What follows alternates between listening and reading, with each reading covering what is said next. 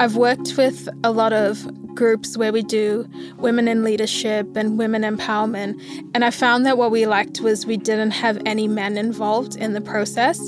And then I thought, okay, we're preaching to the wrong crowd because we all understand how it is. We need men to better understand us. Kia ora, I'm Troy, here as CEO, and welcome to Stirring the Pot.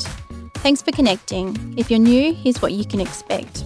We're going to be talking the tough stuff, the things that keep us metalheads up at night. There are many challenges facing our industry and equally many opinions on how we should tackle them.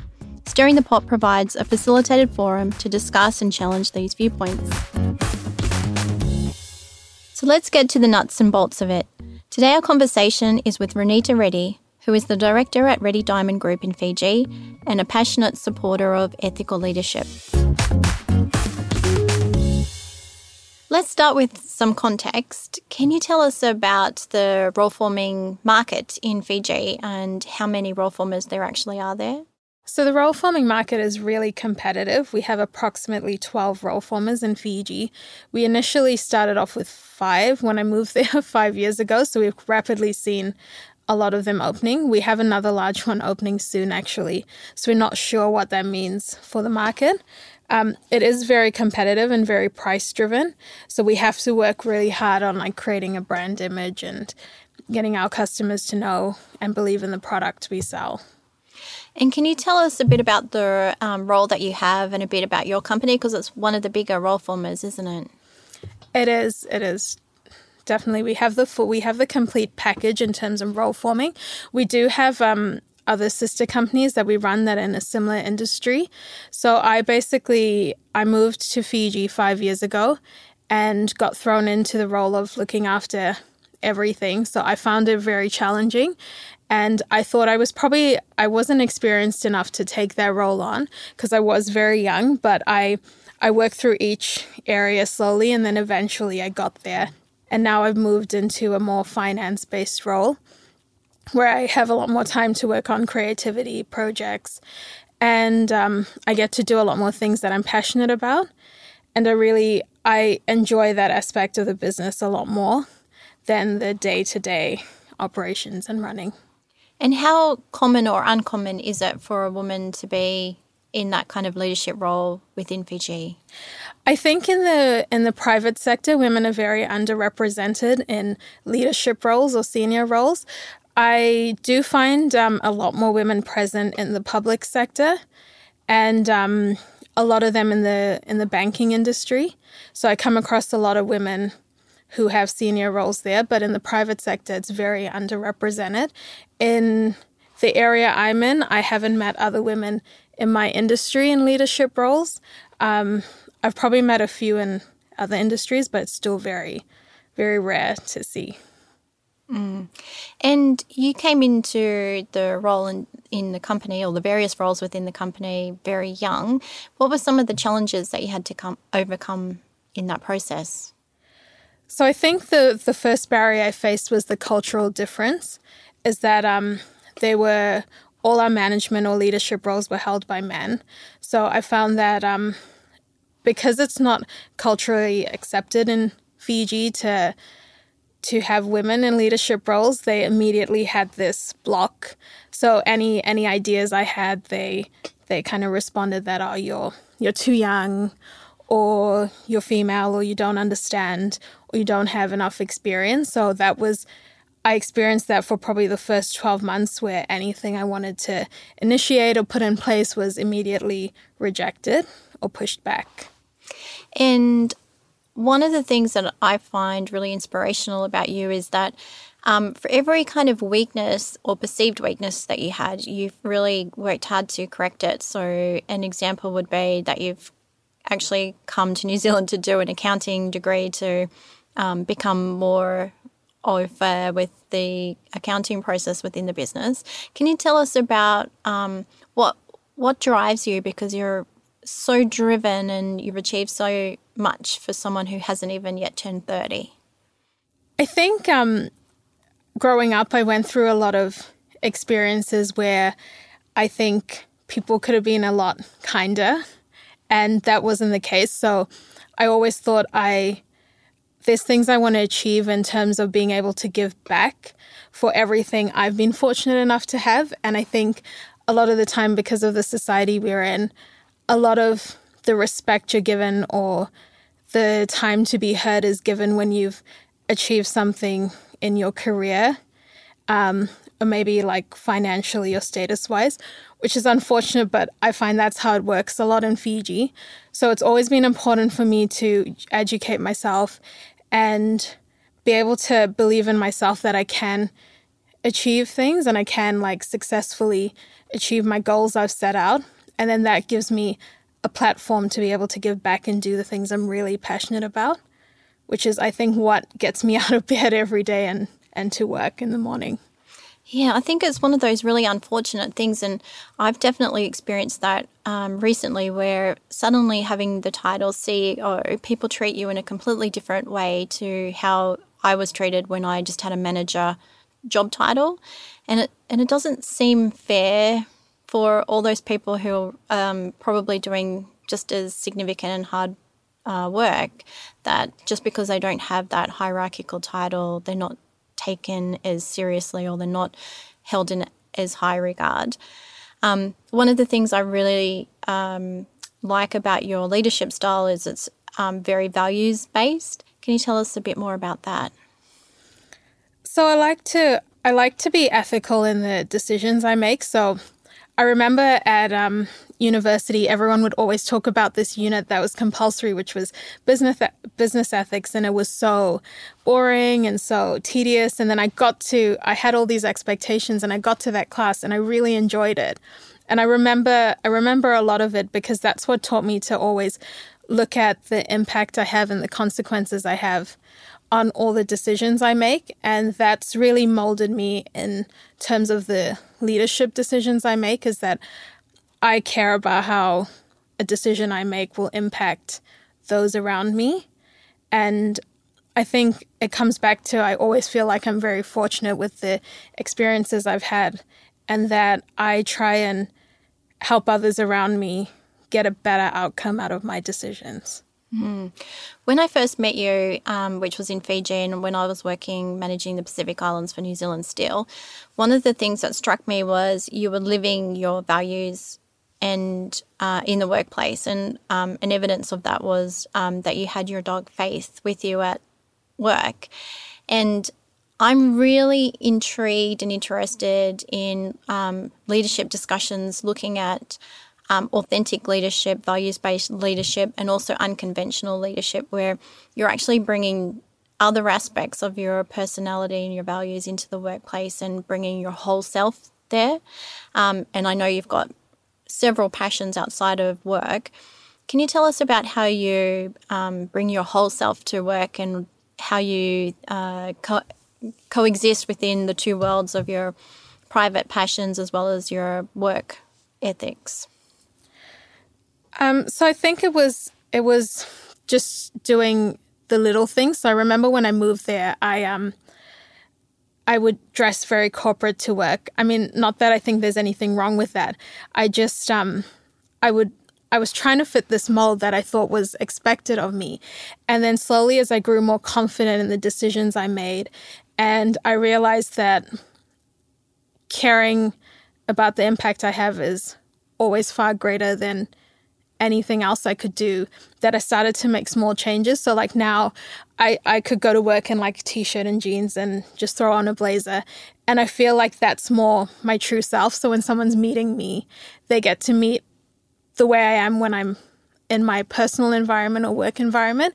And when I started to do little things like that, my personality started to come through, and I felt more confident in the decisions I made. So then bringing my dog to work sort of became the norm. Like, people don't think that's like, hey, why is she bringing her dog to work?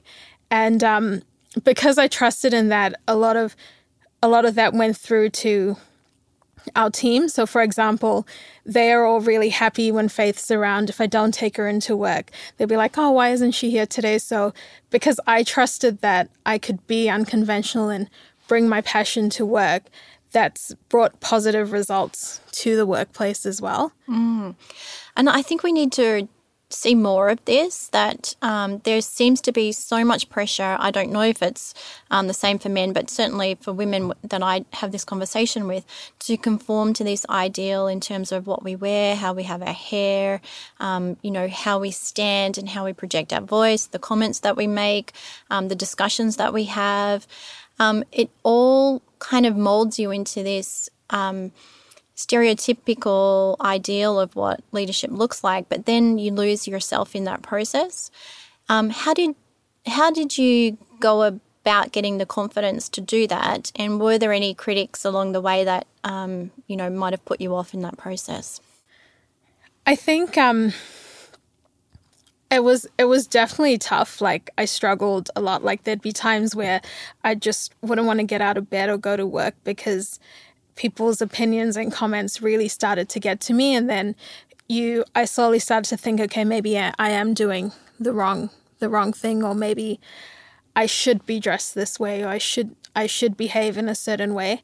And I think it was just slowly stepping out of my comfort zone and just saying, okay, I'm going to try this, and I'm not going to worry about what people think or say. And instead, I will prove them wrong in terms of the results we get, that if, how I'm dressed or how I speak at work doesn't actually impact my bottom line in terms of profit. And I think I managed to do that. And then eventually people started to see the numbers as opposed to how I presented myself. And that just got me to then every time I had a positive outcome, I became more confident in doing so. And then it just kept building on from there. Yeah, absolutely. And definitely the measure of performance and success should be the bottom line rather than what you're actually wearing or looking like. And in terms of advice that you would give to male leaders on how they could better support women, what would you give as advice there? I think I've thought about this a lot. So I've worked with a lot of groups where we do women in leadership and women empowerment.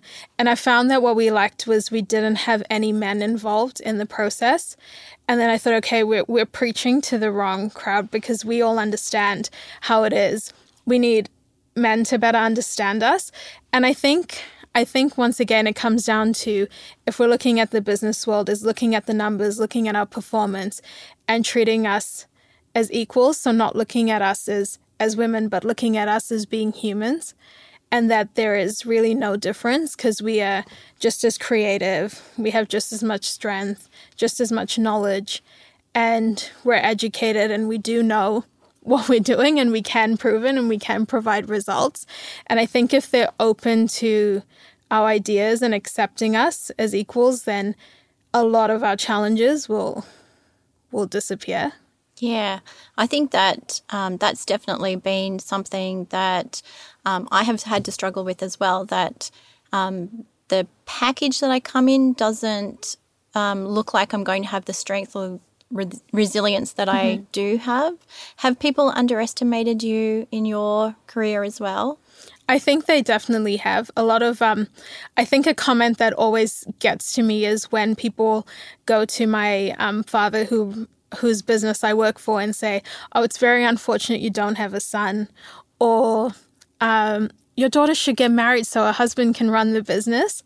And that's something I've always struggled with, and it's trying to change the mindset, and that's why I've always had to just be very driven to prove that I can do it and that I can do almost everything that somebody else could do in that role, and I deserve the role not because I'm your daughter, but because I can actually provide results. So a lot of the times, like even when I would go work out, I did a lot of powerlifting and I thought, I can do things a lot of men can't do. So there's just really, I don't see why there should be a difference between the two.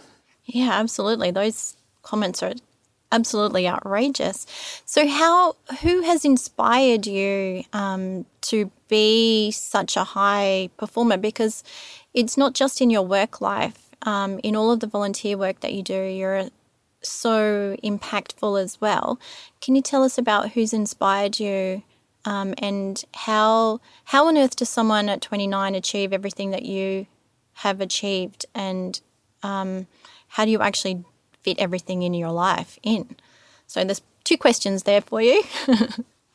So I've thought about this a lot as to who inspires me in life, and I think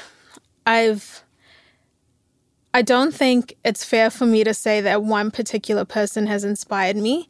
And in fact, when I look back, so many people have inspired me. And I think that credit goes to everyone I meet every day. And it's also been with people who haven't been so kind or haven't been the nicest that have also inspired me to not be that way or to do better. And it's just, I've been so fortunate to meet so many wonderful people who come from so many different experiences and backgrounds that have taught me a lot and inspired me a lot to do different things. Like, for example, every time I meet you, I feel so inspired. And then I look at the impact I have on the environment or what I can better do for my cause. So I think it's safe to say that everyone I meet always has some form of inspiration they add to my life. And that's why I'm so excited that I get to be inspired every day by the amazing things people do. And what about the second part of the question? How do you fit everything in? It is definitely a struggle. So I think it just comes down to prioritizing my time. So I've always had this sort of difficulty, for example, with religion, because religion's been an important part of my family. And I'd go to church and I'd sit there and I'd be like, okay, I'm not doing good. And the reason why I follow a faith is because I want to be a better human. So I've learned that the time I give, I prioritize it through the week. So everything can't be of the same level of priority. And sometimes it's really hard for me to say no. And sometimes I find I'm attending 3 things at once or doing 3 or 4 things at once. So it's just, I've slowly started to learn that, one thing's more important than the other. And I have everything scheduled in a diary to get everything done. I think you'd have to. And when we were speaking before the recording, you were telling me that you actually feel like you haven't achieved as much as you wanted to, and you're getting worried because you're about to turn 30. I really struggle with this, and it seems to be a common theme. How is it that someone who does achieve so much and on even a daily basis is achieving so much, why do you feel that you still haven't achieved enough? I think sometimes the society expectations creep in a little bit. So I think, like yesterday, I was like, okay, am I ever going to get married? Am I ever going to have children? Am I going to be able to be financially free where if I want to? So, for example, I've been wanting to have a farm for dogs to come and retire on and live their lives out on. And I think, okay, I should have had that farm by now. So I sometimes let those things creep in, and then I probably logically think it through or talk it through, and then I realize, okay, it will all happen. I just have to be patient and not worry about a certain number, or am I hitting like a certain age where it matters or it doesn't matter. Yeah, the expectations are still really high in all aspects of life, aren't they? You're supposed to be married by this time, have a child by this time, be at a certain level in your career at this time, have dreamed your personal dreams by this time. And I'm still 45 and waiting to be able to have that animal rescue farm as well. In terms of remaining an authentic leader, how do you resist that pressure to become more of a social norm of leadership? I think what I've found is that the people I surround myself with are very important. So I've been very selective recently with who I spend my social time with. Am I spending it with people who are accepting of me the way I am, open to my ideas? Are we having discussions that are not about people but about ideas and the way we can make change? And having that I think I've created a nice little network for myself in Fiji, and having people like that around me gives me the confidence that I can continue to be myself, and that if I do, eventually people will be more and more on board with having more authentic leaders as opposed to what they traditionally expect leaders to be.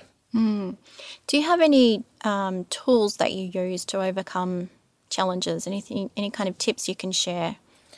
I think the most valuable advice that I've been given or that I've learned along the way is that opinions are just that. They're people's opinions. Doesn't make it factual.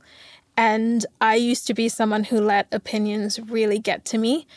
And once I realized, which I just found recently, was that if I don't worry about someone's opinion, then I'm not seeking validation from somebody else, and that I can prove and believe in myself and what I can do and what I can achieve.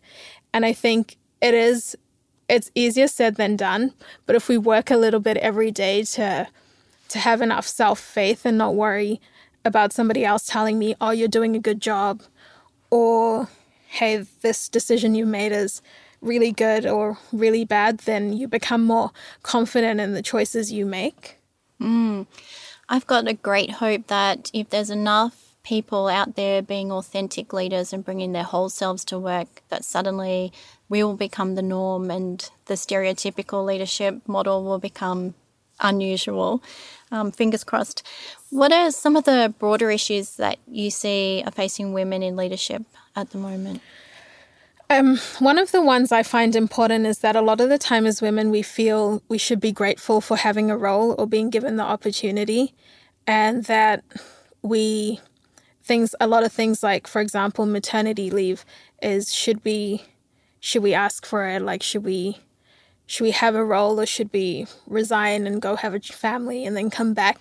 And we're almost walking on eggshells around these issues. And I think we need to be confident that we deserve these benefits, and then we are entitled to make our own life decisions, and that shouldn't impact our careers or the workplace, and that we do deserve more and we should ask for it, as opposed to feeling that, okay, we're grateful we have a role, let's not ask for the next promotion, or let's not ask for the pay rise. I think that's an issue that we need to really work on so that we're more confident in getting what we want. And my last question is, what advice would you give to women out there who are future leaders? I think, again, is to have confidence in yourself and not worry about seeking validation from somebody else, is to know your self-worth and know what you're capable of. And the numbers and your actions and the results will always prove that. And I think if you can sort of start to let go of the opinions, it'll be much easier in being authentic and being able to be yourself. And that will make you a happier leader as well. Definitely. So there you go. Thanks for joining our conversation with Renita today. If you'd like to connect more with her, you can find her details in the show notes. As a strong advocate for diversity, I think it's important that our members hear conversations like this so they can get comfortable with the reality. As a founding member of the Diversity Agenda, HERA's goal is 20% more women in engineering by 2021. It's a target that all organisations should commit to and measure up against if we want to secure our future and work towards addressing the looming skills gap we're facing. Food for thought till we meet next time. So hit subscribe, and if you liked what you heard today, please like, review or share with any metalheads you know. Let's spread the word. We hope you enjoyed our conversation today. We've actually had the privilege to share the stories of many wahine in engineering across Aotearoa as part of our celebration of International Women in Engineering Day on 22nd of June. Details are in the show notes if you'd like to check it out.